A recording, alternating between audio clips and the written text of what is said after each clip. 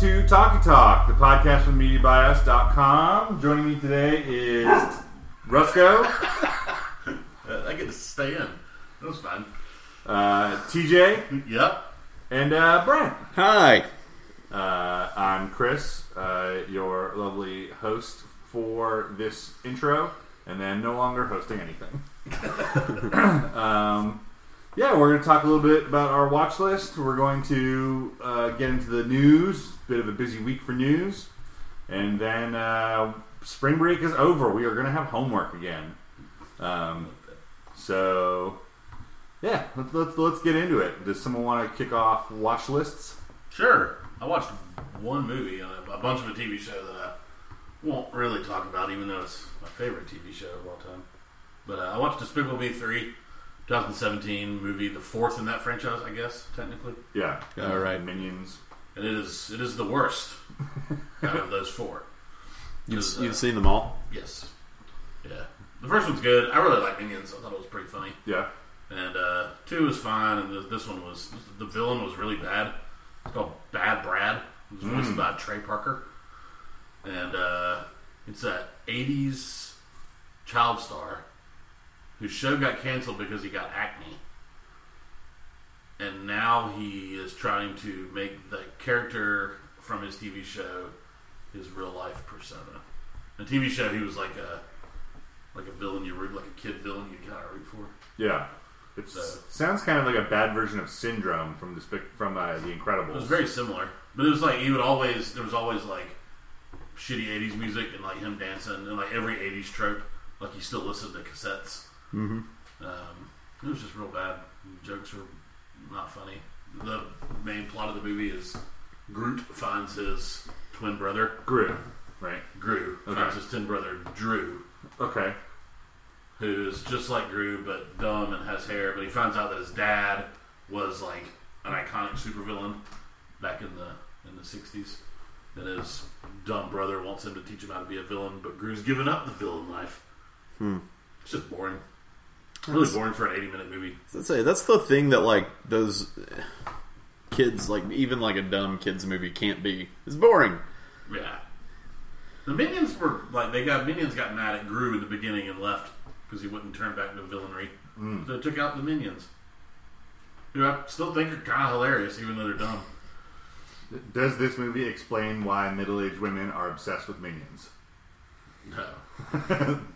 I would love to hear that, and why, just randomly, when I'm on Facebook and it's in Messenger, you know how it does like GIF suggestions? It'll like 50% of the time it's a Minion-related GIF, which means it's being sent a lot that day. Right. About 40-somethings on Facebook. Yeah. I did find my way to the Minions Wikipedia page, which is a hoot, because you get to look at all their past masters. Their goal in life is to always find the worst thing on Earth and serve that thing. Oh. So I did not know that. the oldest known one is a Tyrannosaurus Rex, which they were around when it was blown up, I guess, by an asteroid. But like Vlad the Impaler, they worked for him. This is like the first 20 minutes of the movie Minions, if you haven't seen it. Oh, okay, yeah. But yeah, they work for, they helped build the pyramids. Worked for a pharaoh. Yeah, that's funny. It's cute. But yeah, don't watch this one. Although they're making another one because this one made a fucking bunch of money. Yeah. Man, I'm just looking at the Minions, though. $74 million movie for Minions. And its worldwide box office is over $1 billion. Wow. 1.15 billion. Seems to be happening these days. Yeah. So they're definitely going to keep making those. But what else did you watch? I've started my third watch of West Wing for some fucking reason. Not real sure why. I don't remember starting, but I'm near the end of season 2 now. It's in my opinion the best show of all time. Nice. Yeah, it's my favorite. I love it. Love the characters. All of them. Some really good episodes early on. Charlie's first episode, which I think is it episode 1? Yeah, it's episode 1. Episode 1. Mm-hmm. It was really good. But everybody in that was amazing. Allison Janney, Bradley Whitford. I mean, I could talk about West Wing forever, and I probably already have on this podcast several times. But y'all must have seen all of it, right? I haven't seen the last season. I recommend the last season is for somebody who is into politics and the law like you are. Every other episode, one was about the Bartlett administration, which at that point CJ is the chief of staff for. Yeah. And Toby's still there. And Josh Molina is taking over for Sam Seaborn. And Allison Chenoweth comes in, I think, is the... Kristen Chenoweth? Kristen Chenoweth. She plays... The cute little blonde woman from My she's- Name is Earl. She takes over CJ's job, doesn't she? Josh Molina doubles. He's the press secretary and the assistant communications director. Chenoweth is the assistant chief of staff to CJ. Okay. But it's really good. And then the other episodes are Josh running the Santos campaign. Right. Those are really good. One of the best episodes, it's in top 5 on every list, is they do a live debate in season 7. You remember that episode? Where it's just a debate, and it's filmed like you would watch a debate on TV. There's no cutaways or anything between the two candidates there. It was really good. Cool. Yep. Who else? I'll do mine since I'm quick also. I watched a season of a television show. Finished it up today. I watched season 2 of Netflix's Lemony Snicket's A Series of Unfortunate Events. You were high on the first season. I was. Relatively high. Yeah, I really like it. The kids in it are really good. It's super formulaic, but it's fun. It's Neil Patrick Harris as Count Olaf, trying to disinherit the young Baudelaires of their fortune. It looks like, and it could be, but I don't know. But the DP or creator of Pushing Daisies or Dead Like Me, it's just that hyper saturated color against really gray and beige backgrounds. Yeah. The style is just really good. I really love Pushing Daisies. It was so sad when that got... Did you ever watch that? No. Know the premise of it or anything? Yes. It was really... Did you watch it? Yeah. It was so good. Yeah, it's Kristen Chenoweth, right? Yeah. Yeah. Super sweet and twee and just lovable. Yeah, it was great. It felt like, a real life Coraline, just in how focused on death it is. And Lemony Snicket's no different. It's because it's all about Count Olaf either trying to marry Violet Baudelaire or kill them both and install himself as their sole guardian. But it's the same formula as the first season, where every pair of episodes is based on one of the books, because there's fucking 20 of them. But based on one set of books, one book, and it's whoever the bank has put the kids with then. So it's a distant uncle or a distant family friend, and all the while there's this overarching story about this secretive spy organization that their parents were a part of, that Lemony Snicket was also a part of as the narrator. Patrick Warburton plays him. Neat. But yeah, Nathan Fillion plays Lemony Snicket's brother. The cast is... Oh yeah. Yeah, I mean, Toby Hale is one of the Guardians. What's his name? Who's Toby Hale? He's Buster from Arrested Development. Veep. Oh, yeah, no, I know you're talking. His name's Tony Hale? Tony Hale? Could be Tony Hale. Tony Hale? Okay, yeah. What you said? I said Toby. Oh, it's Tony. Yeah, he's really good. I should never be insistent on someone's name being Toby.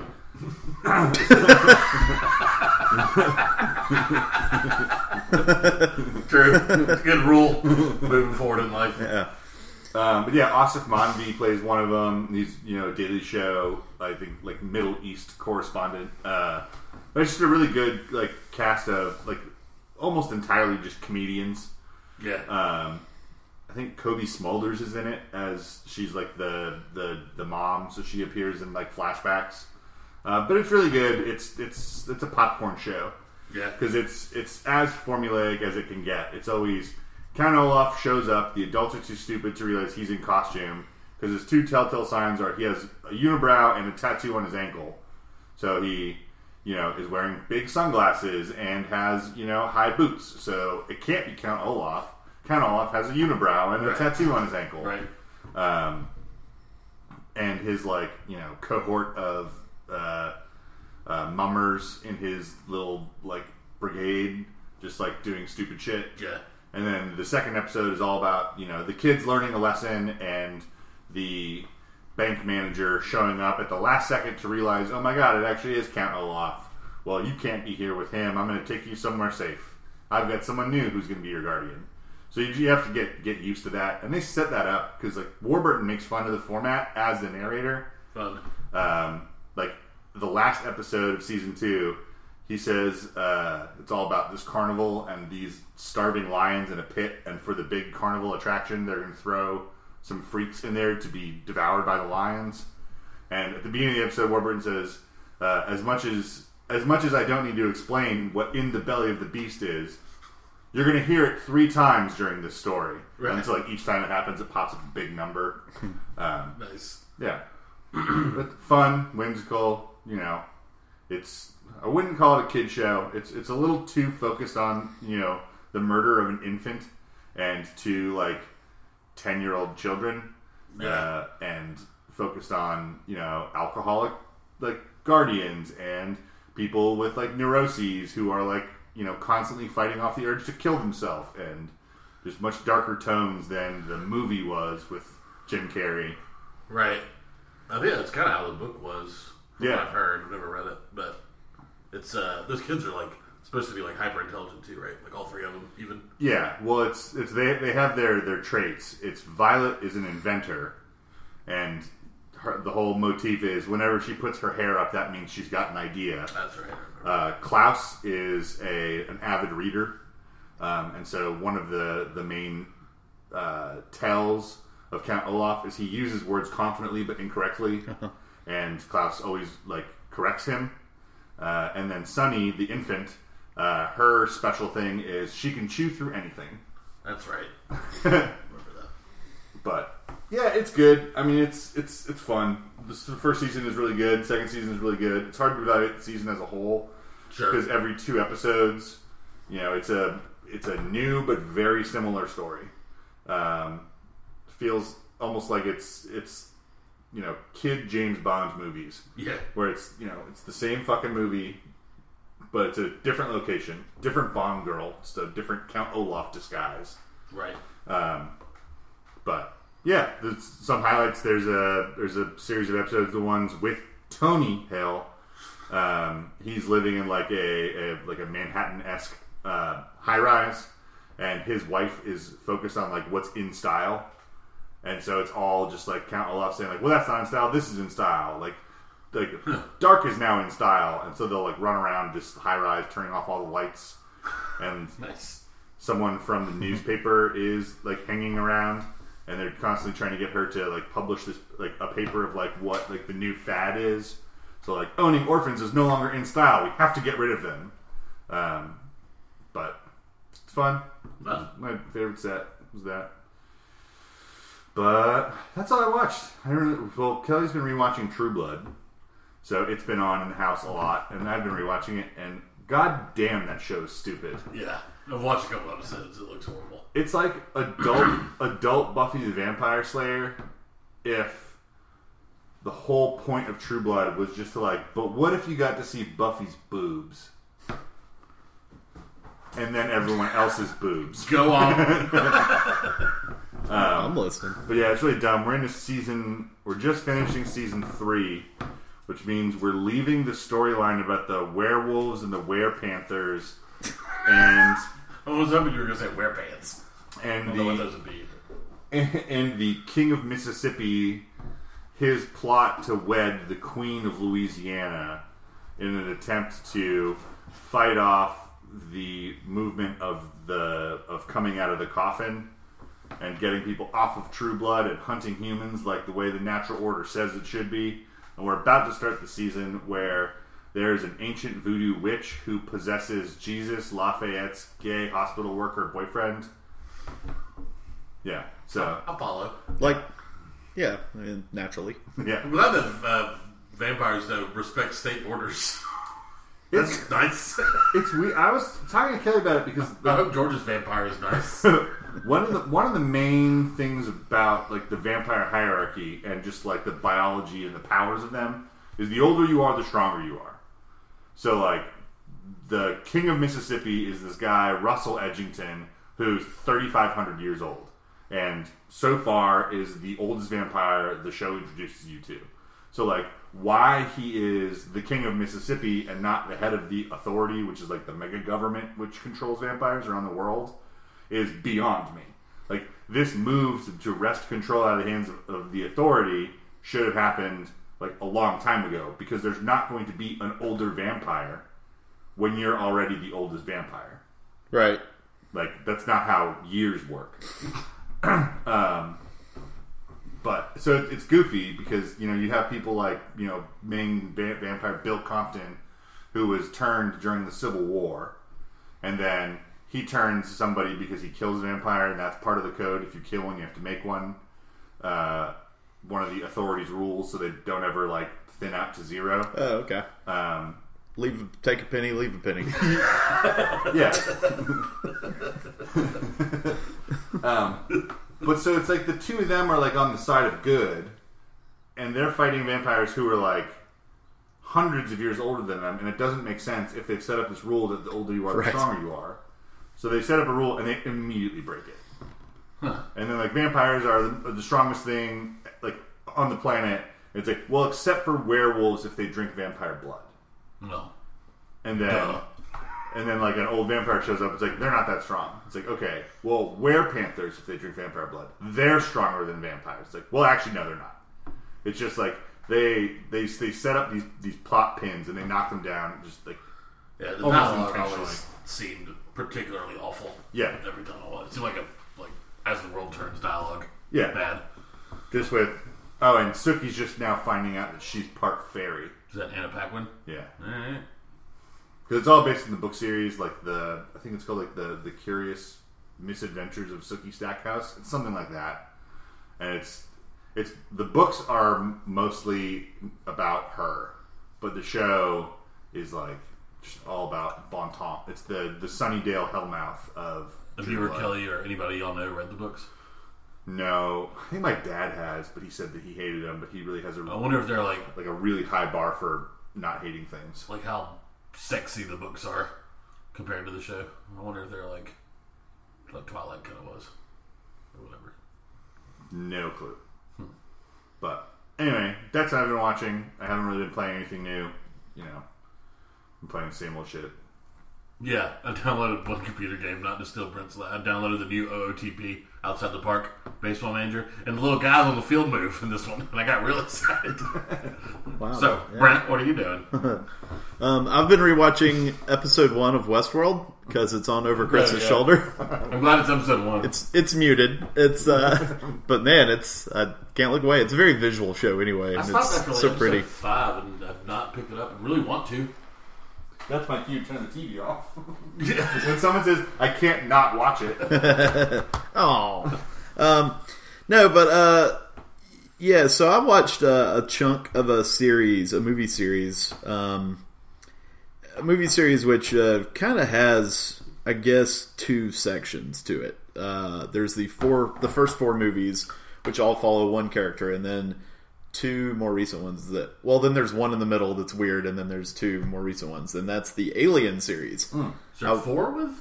I watched the first 4 Alien movies this week. Those are the Ripley movies, and then Season 4?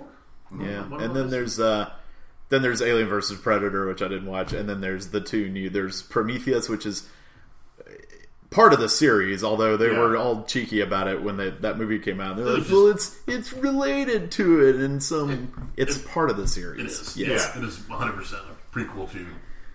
Yeah, it's all about why this pre-race created the xenomorphs, right? Or how the xenomorphs got created. Yeah. Like I don't know if it was part human DNA that created them. I don't know. I never watched Prometheus again. I didn't like it. So I saw it once. Yeah, so I just watched the 4 Ripley movies. I had seen Alien before several times. it's still my favorite of the series. It's incredible. It's a masterpiece in like slow suspense without. I don't know. I love it when movies just they just feel real in that like they put you in the place and they just let the characters behave naturally, and they don't. It's not just like run from one thing to the next thing to the next thing to the next thing. Love Alien.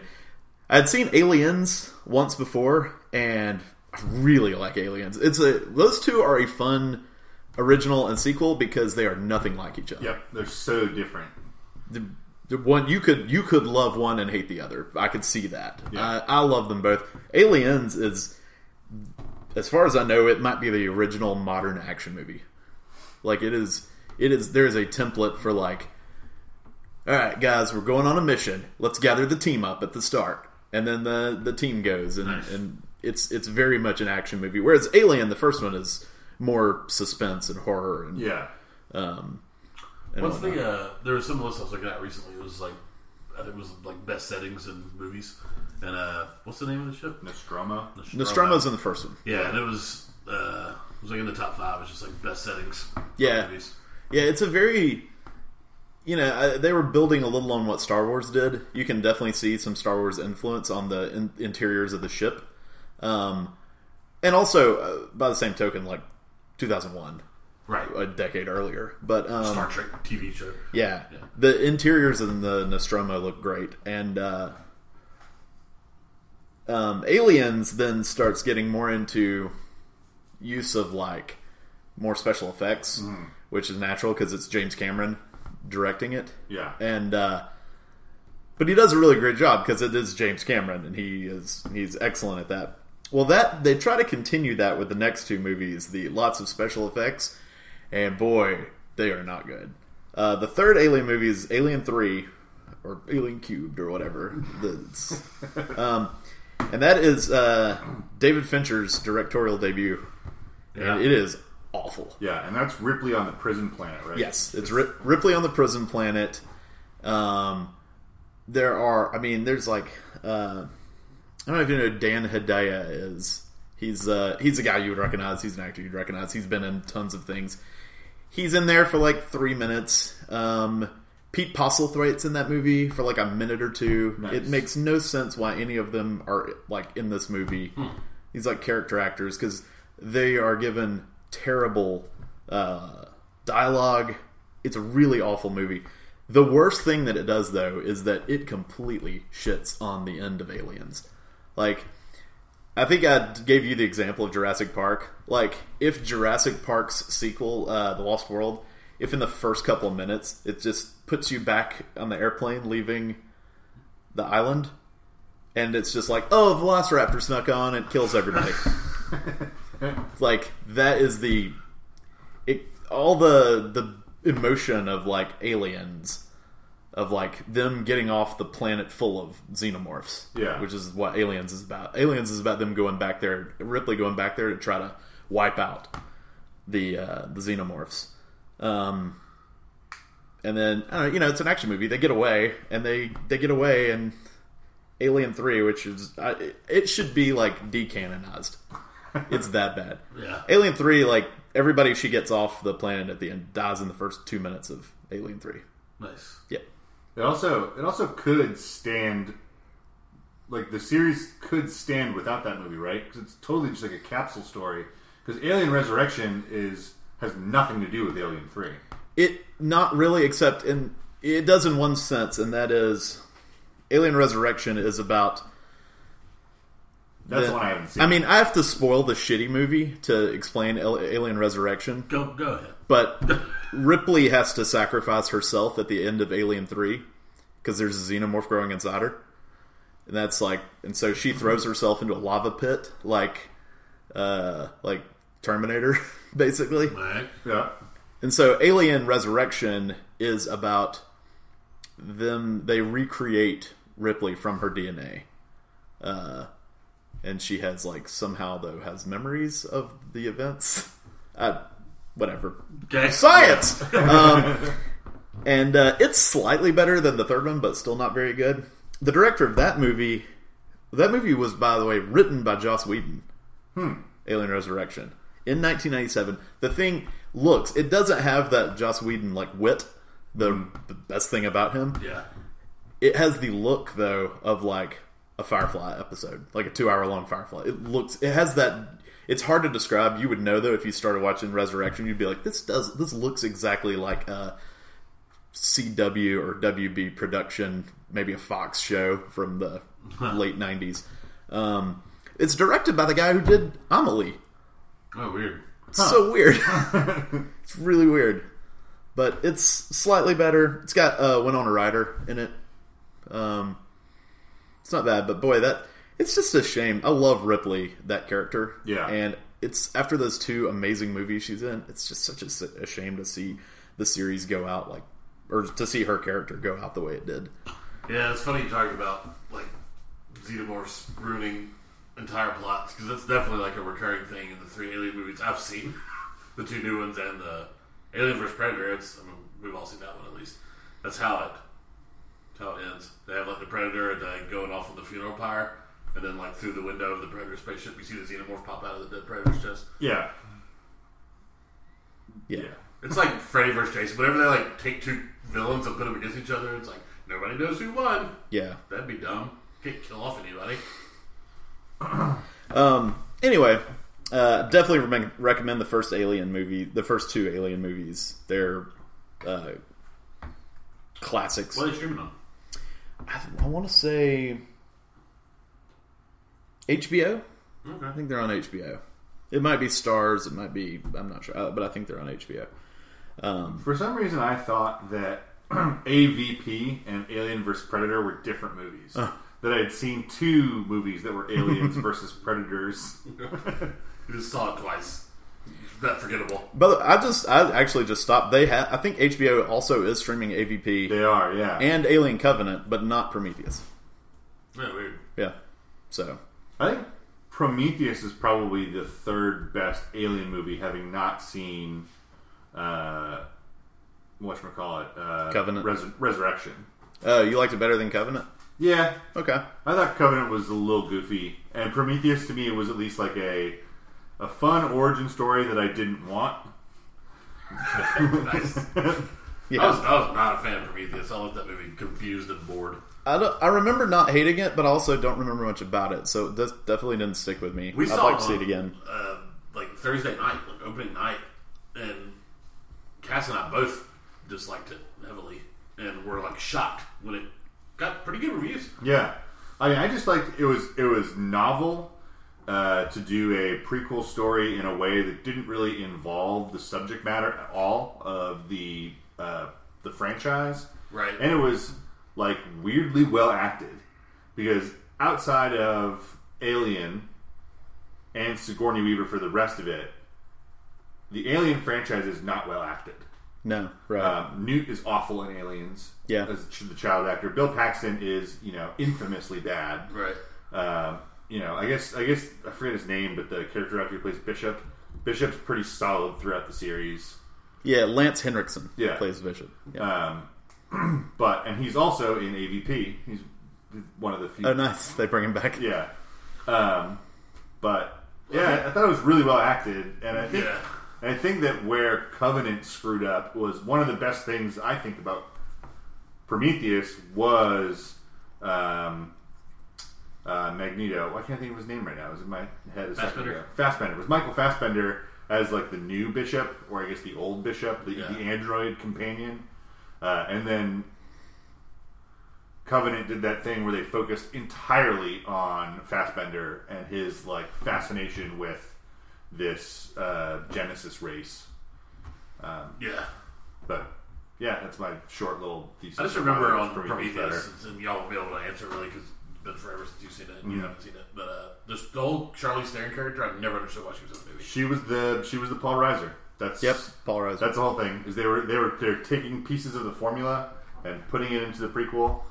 Same reason why there's a Michael Fassbender, why there's a Bishop type.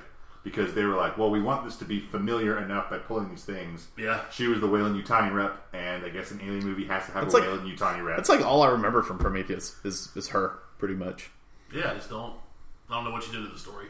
I never figured it out. Yeah, it's there's that one character in every Alien movie that I've seen where it's like capitalism is bad, right? There's got to be one big bad corporate entity. There was that whole thing though where like is she, isn't she? Right. Which didn't matter. Didn't make sense. Yeah, I didn't know why I was supposed to worry about that. That all springs from the first movie where it's Ian Holm, the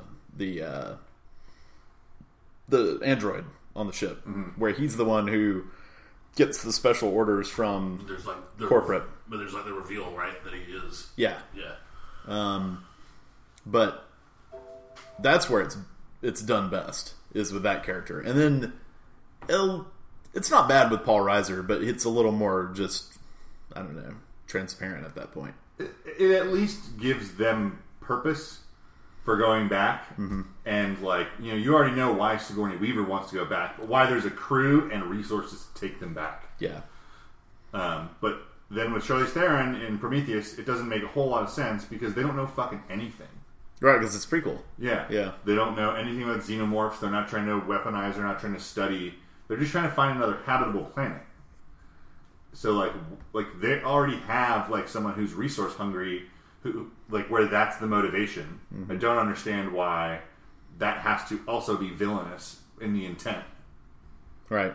But I did watch a couple more movies. One's from the 40s, so I've been trying to catch up. I'm just going down a list of alphabetical movies that have been nominated for Oscars and just watching as many as I can find. So I watched Adam's Rib, Hepburn and Tracy movie. Yeah, I've never seen it. It's not bad because it is Spencer Tracy and Katharine Hepburn, and they're always fun to watch together. But as a romantic comedy goes, it just kind of fell a little flat for me. Is it one of their lawyers? Yeah, it's the one with their lawyers, and they are opposing each other in court, and it's cute, but it's not that, I don't know, it didn't have the magic for me, which disappointed me. I thought I was really going to like it because I tend to like really, what are considered the better classics, especially in that genre, but just didn't do a whole lot for me. Are they litigating the creation of woman? Yeah, where's the Tao come in? It's his character's name. Oh. Yeah. I want title drops. I also watched, this was nominated for best... Trying to work that in somehow. Give me a rib, Adam. Give me your rib, you old poop. Poop. So I watched a 1991 movie nominated for best, I think, costume design, The Addams Family. That's a solid movie. I did not like it. I thought there were a few good one-liners, and then the rest of the movie, I was bored. That was right in the middle. Now, I've heard that Addams Family Values is quite good, but I don't know. I just love Raul Julia. He is the best part in the movie. Like, Yeah. he's so, like, you can tell he is bought into that role 100%. Yeah. He is. It was really well casted. Yeah. This also could be one of those things where even though there's not that much of an age difference between us, but like the targeted content for our age group, like I remember watching the Addams Family cartoon a ton. Yeah. Too. And so like seeing that movie, I was like, oh cool, this is that cartoon that I really liked.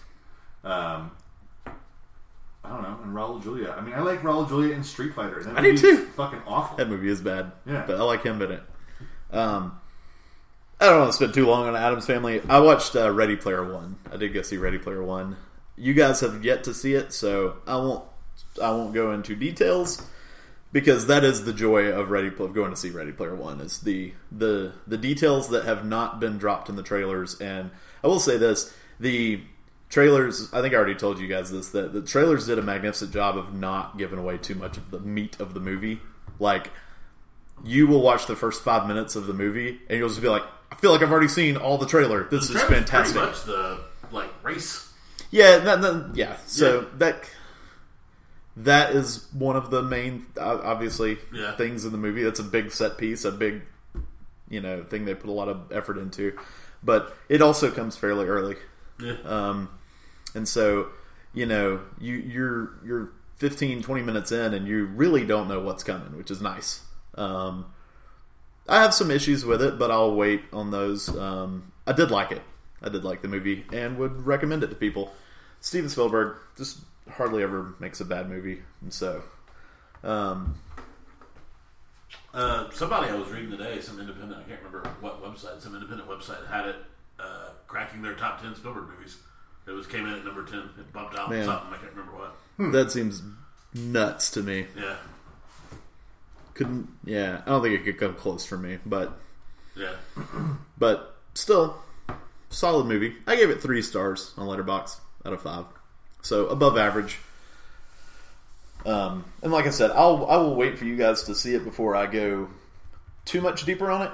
That'll give anybody else out there still that hadn't got a chance to go see it yet, also give them a chance to before we can talk spoilers some, maybe in a week or so.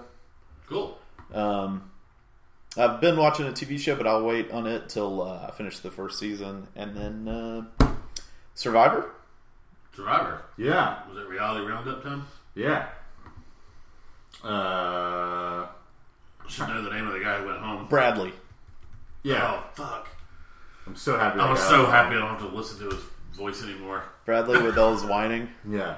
I love those votes like this past week when Bradley got sent home are great because it's the one where it's technically a blindside because he had no idea, but at the same time it's not a true blindside. It's not like a betrayal or a flip or a switch or something that was done for strategic reasons. It's just he didn't realize he was the most hated person out there. Yeah. And so those are always fun when the person's just like, oh, great blindside, guys. Great move. Yeah. And I was like, this wasn't a move. They just can't live with you anymore. Right. They also didn't put up the hashtag blindside, so even the producers didn't think it was a blindside. Well, he was one of the 2. They always have 2. Yeah. And he was one of them for us. The best blindsides are the ones where I'm blindsided. That's rare. Mm-hmm. But yeah. That Survivor's been...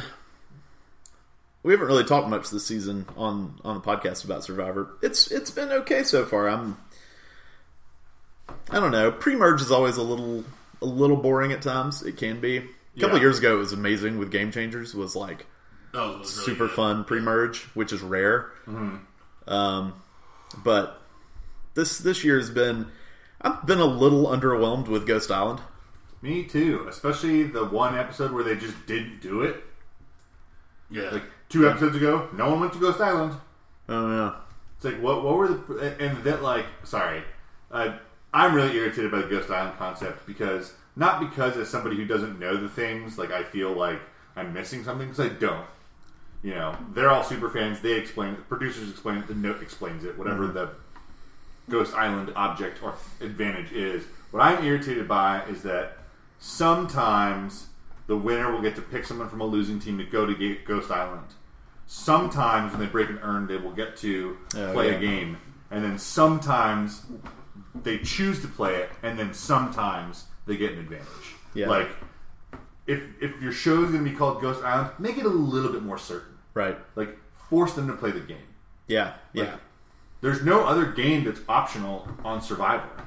Right. Like, except for, like, somebody sitting out because you have odd numbers. But that's so not optional because then they have to compete in the other game, whether it's reward or elimination. They've already brought back 2 of the most famous items that I knew they were bringing. One was James's one of the big square idol that they misplayed a few weeks ago. Yeah. And then this week, was it this week they had the stick, the effing stick? Yeah. Yeah. I love the effing stick. The effing stick is one of the all-time funniest moments in Survivor, which they showed the clip of it, and it's this one guy just took a stick he found and tried to carve some things on it, and he was like, hey, I found this, or somebody else buried it. Whoever made it buried it, or gave it, and made it so this other guy found it. And he found it, and he's like, I think I can save you. I found this. And the girl's like, she's like, what is it? And he goes, it's an immunity idol, I think. And she's like, it's a fucking stick. it's are you kidding me? And but he gave it to her anyway, and she just walked up to Jeff like at tribal council, and she's like, you could tell she's so embarrassed to be handing it. She's like, here? And Jeff's like, this is a stick. This is not anything. He throws it in the fire. Or I guess not in the fire, because they kept it. They found it. No, right. They said it's been in the fire since then. That so flame burns eternal. But yeah. That's, I don't know. I'm not sold on Ghost Island yet, but the cast seems to be interesting. So I'm excited about this week's episode because they are merging, and I'm excited to see what role Ghost Island plays during the merge. Me too. Because that, I think, is going to be... Because taking one vote out of a voting block of 3 in a tribe of 6 people is like, yeah, I guess that's a big move, but like, they're back before tribal council anyway. Uh-huh. So like, seeing them take like, one of 13, or I guess it's 14 people who are going into the merge. Like, taking one of those people out would be really cool. Yeah. Hopefully. Yeah. I don't know. I'm excited to see what rules happen moving forward. I mean, we know they're making fire now with a 4, but they don't know that on the show. They could. They may not. We don't know if they Right. know. They don't necessarily know it. They weren't watching last season. Yeah. They definitely have not seen. Yeah, this was all filmed before last season aired. Right. It'll also be fun to see them get a little more cutthroat about who goes to Ghost Island. Yeah. Because now they will have to consider that if they go to Rocks, it could be them who goes. Because it's always been the winning team picking someone off the losers team, so they've always been safe from the decision. So why make waves and single someone out? Right. Create enemies. But now they I feel like they would want to pick somebody as opposed to... the whole has to be unanimous thing was just fucking broken from the beginning. Yeah. I can't imagine it's going to have to be unanimous after they merge. It should never have been. It made no sense. Yeah. No, it'll be the winning person once they start individual challenges. Oh, they individually get to decide? Probably. That would be neat. Yeah. I forget that they do rewards into the merge where they get pick 3 people to go with you on this boat and eat pineapples and hamburgers and sleep and get massage. Yeah. just like that. Jeff Probst, the eloquent man he is. Pick 4 people for pineapple massage day. For some reason, I feel like he has been just so on point this season. Just like calling people out, and Bradley struggles, falls in the water again. What Bradley was so apparently Bradley thinks that Dom tossed that challenge. Oh, really? To get Bradley out. There's no... I mean, sure, that's a possibility, but there's no way that someone smart enough to play the game and who's seen enough of it is going to jeopardize their chances to go to Tribal. I mean, he wasn't going, though. There's no way he was going. Because Bradley's always been about the keep my original alliance or whatever. Yeah. Him falling off that thing was really bad, though. Dude, both times. And then Michael, the young kid, does a form perfect dive. Yeah. Comes out of the water 100 feet down the beach. Yeah. It was pretty fun to watch, that one. Yeah. So did you watch this week's episode of The Challenge? Dude, I totally forgot about it. I read it just now. Oh. I know what happened. Because I totally forgot I was watching that show. You know what happened, but then you also are in the same boat as everyone else. No one knows what happens. Okay. They're doing the bullshit that they did. I don't know why I thought they would do it differently. But they did last season, full season, not a Champs vs. Stars or anything. Where they're doing the reveal of the winner across 2 nights of the reunion show. So they're going to reveal 3rd place on... it's only 2 team top 4 now, but it's individuals can win. It's not teams this time. Normally it's a gendered pair, but this time it's just one man or woman will win everything, and then 2nd place wins chump change, and then 3rd place. It's hot under these lights. No, the lights make my hands look jaundiced, so let me withdraw to the shadows. But yeah, if you haven't seen it but you've read it, the only important thing that happened was the mercenaries were bullshit. They hyped this thing up where as they're running the final, Johnny and Melissa are going to be there and they could put a stop to people's progress by making them play a game against them. But it was high-low. It was a simple game of high-low, best 2 out of 3. And only one person lost high-low because high-low's a pretty easy game to play. Yeah. And the one person who got hit by it didn't go. That's not the sole reason why she went home. She had to bury a stump. And it was like, it took a lot of time, but she was going to get third or fourth anyway. And then the other thing is that Nicole Z may have broken her ankle. And so she was eliminated for injury. Which sucks, because I like Nicole Z. Yeah. But yeah. So there's 2 men and 2 women going forward. So Tony's reign of terror is over. Yeah. Yeah. Which sucks, because he just played so well. Kyle is the surprising front runner right now. Yeah. Well, Brad's out. That's appropriate. But yeah, so now there's no more challenge to watch except for reunion episodes where they're going to sprinkle out details about who won, which at this point I just want to jump on the Facebook group because they always have like live tapings. So there's always people online who are like leaking that information. And I almost want to not watch the reunion stuff and just like go online and see who won because I really hate the reunion stuff. Yeah, it's like the worst part of the challenge. It is the worst part of the challenge. Yeah. Just like, we're going to take out all that fun stuff and you just watch them talk for a while. Yeah. You can watch them talk. We're going to edit it and we're only going to show you the parts where people like unintelligibly scream at each other. It's like, I don't fucking want that. So it's sort of like a housewife reunion. That's how they try to edit it. Oh yeah. And it's like, and the cast will be on like podcasts later and be like, that's not how it is with me and this person. We had one blow up, but it was a single heated argument, and it was played up to be this thing. Like I hate them. She's like, I don't hate them in real life. Like we're cool. Like the big thing for the challenge cast and the way that fans follow is like, if a cast member is still following and being followed back by someone on Twitter and Instagram, then like it's understood that they're cool. Because when they're not cool, they like publicly announce that they're blocking someone, and they will. So it's like any drama that you want, like it all is happening on Twitter. Don't fucking watch the reunion shows. They're stupid. These people have had, now that they split it into 2 weeks, there's probably been like a good like 60 Real World or Road Rules or the Challenge reunions. Like we don't need 2 more nights of it. Does Lavin host them? No. Mike the Miz Mizanin hosted them. He is a Real World cast member who turned into a professional wrestler in the WWE. He's the guy who hosted one of the Champs vs. Stars seasons. No, he didn't. He just is doing reunion shows, but he's taking over the Champs vs. Stars stuff, which that season starts next week. Yeah, okay. So there's really not any downtime. the challenge is always on. Now they've started doing the Chance for Star stuff. Fun. Yeah.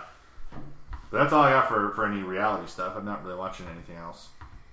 Time for Breezy on the streets. Breezy. And we got Breezy present. Hi. Breezy. It's always fun. You got any Breezy? That was it. All right. Well, that was Breezy on the streets. PAX happened this past weekend. I haven't been paying attention to it, or I would have something to say about it. Well, next week. It's the Penny Arcade Expo in Boston, but I have not been paying attention to any games news. It's not a big games news place, but stuff does and will come out of there.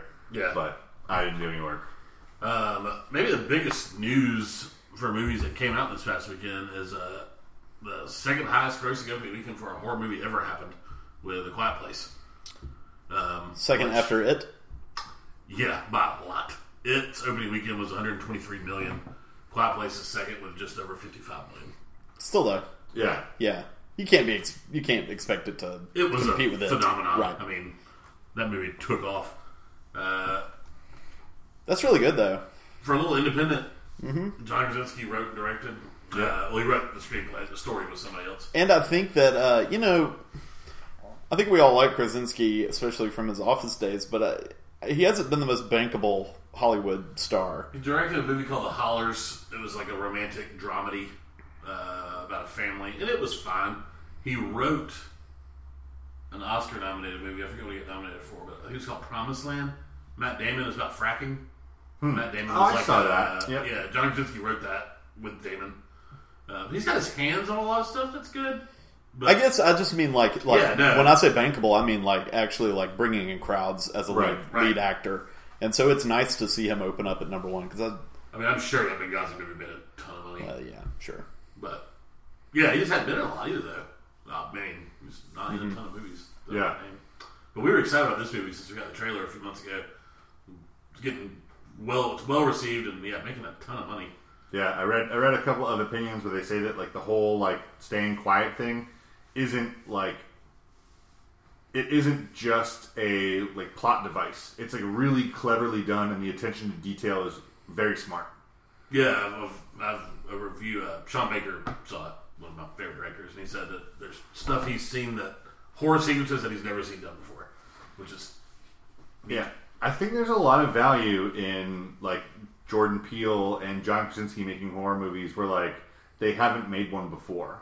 Yeah, like John Krasinski, I've been watching a lot of press tour stuff with him and Emily Bloom. He doesn't like horror movies. He doesn't. He says that he made the movie because at its heart, it is a movie about a family who was willing to do anything to stay together and to stay safe. He's like, that's why he wrote it, or why he made the movie. But like the horror thing is just like secondary, right? But so then it's interesting to have that perspective in what is going to be one of the most successful horror movies. Mm-hmm. It's got the besides them, it's got the little girl who was in Wonderstruck, which I like. Yeah. I liked her in that movie, so looking forward to seeing this. Mm-hmm. Yeah, just to compare for people who don't know about box office, so 6 Cents in opening weekend was half this, 26 million.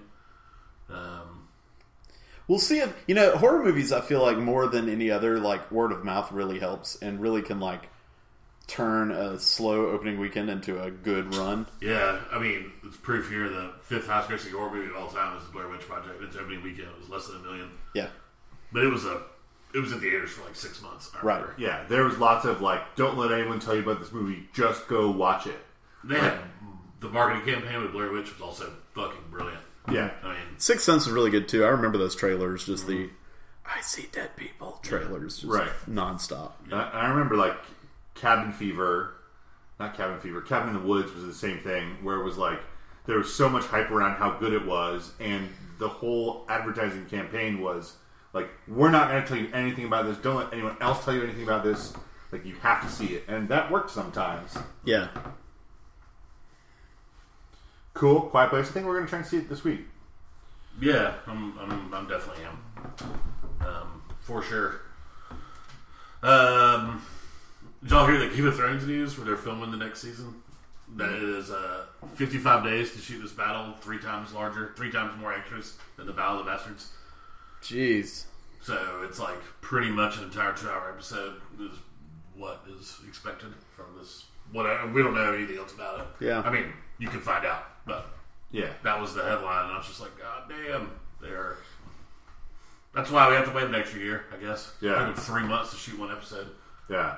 I wonder what the odds are if George R. R. Martin is just going to like let the HBO series play out to finish, and then just go, I'm not writing the other 2 books. I wouldn't be surprised if those books never come out, man. Yeah.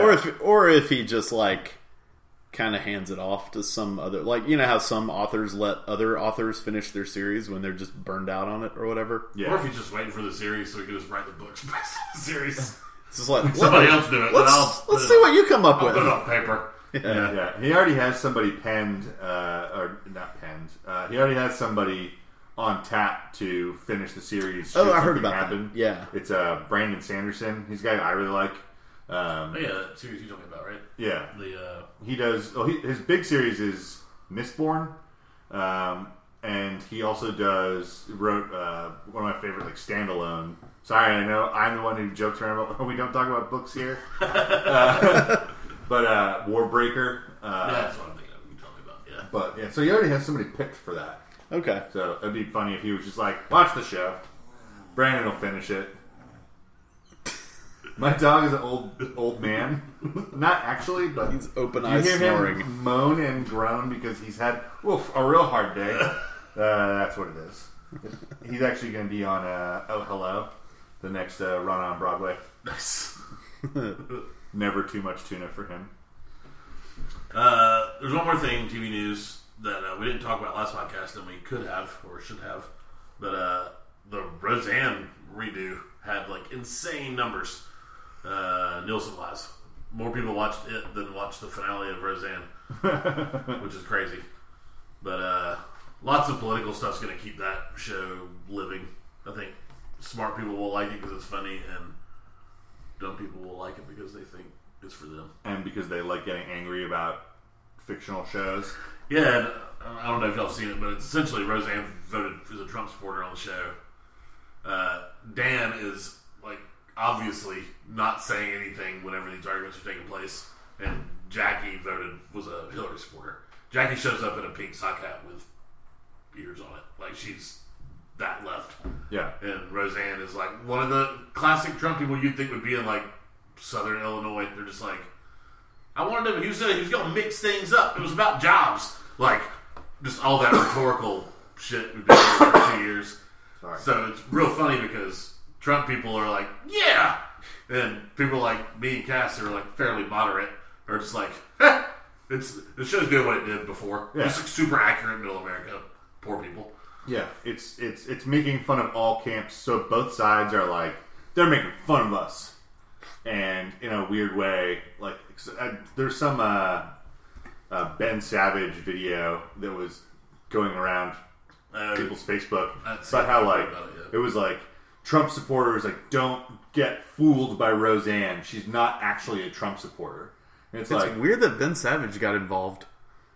Like, through, like, Boy Meets World? Wait, you're right. Not Ben Savage, Ben Shapiro. Ben Shapiro. Oh, fuck, okay, yeah. Yeah. I was like, man, who asked Ben I didn't even know what Ben Savage was up to. He's really risking He his, saw his window. it's like, now's the time. People are talking about shows from the 90s?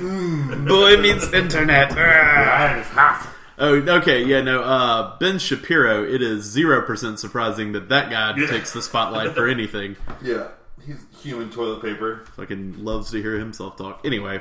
Yeah. Yeah, cool. I really wanted to see it. Didn't get around to it. Yeah, there should be 3 episodes out now. I saw 2 on opening night and then 1 last week. I saw the first 2. They're fine. I mean, John Goodman, he's good. The whole cast is back.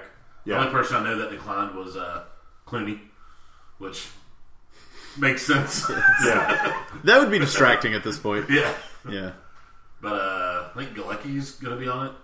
And both Beckys are on the show, which is fun. I had a visceral reaction to when Melissa Rauch, who plays Bernadette in Big Bang Theory, showed up in True Blood as one of the characters, like, short-term girlfriend, his rebound girlfriend after he dates the vampire girl. Yeah. And I saw her on screen and I was like, I just fucking hate Big Bang Theory. Man, I was getting up and going to work the other morning and I was like in the living room eating yogurt. It was just like staring at like TBS. It was left on the TV and it was a syndicated rerun of Big Bang Theory. Yeah. I just watched like 3 minutes of it. I was just like, what the fuck? Like, so many people love this shit. It's like, it's not the For the jokes to be so dumb about really smart people, I don't understand it. It's a dumb show about smart people. Yeah. Like, Arrested Development was a smart show about dumb people. You're not supposed to relate to, like, Leonard or Howard or, like, anyone. You're supposed to relate with Penny, who thinks, like, man, these nerds sure are stupid, right? Like, that's who the show creators want you to relate to. They want you to look at smart people and go, God, smart people are stupid. Which is, like, fine. Which makes sense when you know who Chuck Lorre is, and it's just a guy who has, like, dated and married Playboy models his entire life. So of course he's a self-appointed authority on nerddom and like what it means to be a nerd, and so of course these are all just going to be lazy caricatures of nerds. And so Very it is. I think it's a show for people who just, I don't know. Yeah, I don't want to talk shit about the audience because I know some people that love that show, but they're wrong. It's all stuff you've seen before. I mean, it's like 70s sitcom humor. There's one that was on. Like, it gets on those Facebook holes where you just keep scrolling up and watching videos on Facebook, and it's them playing Pictionary, and the joke lasts like 6 minutes. And I watched the whole thing. And it's just the same joke every 20 seconds. There's a version of that scene without the laugh track. And granted, any sitcom where they take the laugh track out, like, really does strip a lot from it. But, like, in particular, it's impossible to watch. Nice. It's just so So cringe-inducing. But anyway, there was no news about fucking Big Bang Theory. Sorry to take we should cut that whole section out and release it as its own little tiny mini podcast. It's just like 3 minutes of vitriol directed at Big Bang Theory and the people who make that happen continuously. Chuck Lorre. Nice. Any more Breezy? I think that wraps it up. I know someone was saying there was a new Solo trailer. I haven't watched it. I haven't watched it either. I saw the Onion article where they said new Solo trailer is released so that fans know now what they can be mad about. I will say, yeah, I watched it. It's heavy on Lando. They know what they're selling. Nice, good. They know what who the secret weapon is in this movie. Yeah. So lots of Donald Glover in that trailer, which is fun. Yeah. And as promised, we're going to start doing homework again. We're going to get back to reality. Well, there goes gravity, and start doing our regular themes. Although it seems like we've got no problems talking for an hour. It's the three of us about nonsense. I'm good at nonsense. We're gonna swing back into old format and not gonna really follow a steady rotation. We weren't enamored with it. We had some days where we thought that the rotation didn't work well. There were some days where we thought it was great and it helped us pick movies to watch. TJ and I kind of helped torpedo that into the fucking dirt with our 2017 thing, forcing a bunch of people to watch whatever we were going to watch next. A bunch of Brent chagrin. It was like, here's a movie from the 20s. This doesn't technically qualify as a talkie. That was him. He did Metropolis. But so yeah, so picked Home Alone. So we may not exactly have what we're going to be doing in the next podcast, but we will have the movie for you to watch. So when we discuss it, you'll be ready for it. And Brent is going to be our guinea pig for the new setup. Yeah, I actually I was looking through what just came out on Just Watch and whatnot, and this one thing caught my eye, and I wasn't planning on doing this subject, but I think I'm going to do a Talk of Fame nomination. It's a movie I haven't seen in a long time, but I remember I really liked it when it came out, and I know it's very popular among people our age, and I don't know, I think it would be interesting to give it a more harsher critical look, and that is, it's also partially because I watched Alien 3 and I was like, ugh, David Fincher, fucking hate you right now. So I want to love David Fincher again. We're going to watch 7, which is on Netflix. Yeah, I saw 7 maybe 2 years ago. Yeah. Nice. I'll watch it again. I have watched it. Cassandra had never seen it. I was watching it for the first time. Yeah, I don't think Kelly's seen it. Excited to watch it again. Young Brad Pitt. Morgan Freeman doing great with Morgan Freeman. Mm-hmm. And one of the most repeated lines in cinema history, probably. In our group, anyway. Yeah. Cool. That'll do it. It's that line where Morgan Freeman says, "Unlimited power!" This has been Talkie Talk, podcast on MediaBias.com. You can see our stuff on Facebook. We have 3 groups: Games Bias, Movies Bias, TV Bias. You can also send us an email at themediabias@gmail.com. We're going to try and abscond some music from Brent or David so we can have our proper intro. So we will thank the Willow Walkers in advance. Thank you, Willow Walkers, for the intro. Thanks, Willow Walkers. And we're going to send a big hearty thanks to Burifa for the outro. Thanks, Burifa. And follow us on Twitter. We're at the Media Bias. We don't really do much there, but it's because no one follows us yet. Yeah, true. Follow us, send us a tweet, and we will just have a personalized feed just for you. If any of you are listening and you don't know us personally and you want to have a conversation, reach out. We'll probably talk to you one-on-one. Yeah. Got nothing else going on with this. Also, if you're listening and you don't know us personally, you're like my favorite person on this planet. But yeah, that'll do it. Give us a review also on iTunes. I don't know if you said that. Yeah, rate us 1 through 5 stars. Preferably 5, but we're not going to send you any envelopes full of cash. Nope. Thanks, TJ. Thanks, Brent. And thanks, Roscoe, for behaving. Yeah. Bye-bye. Bye.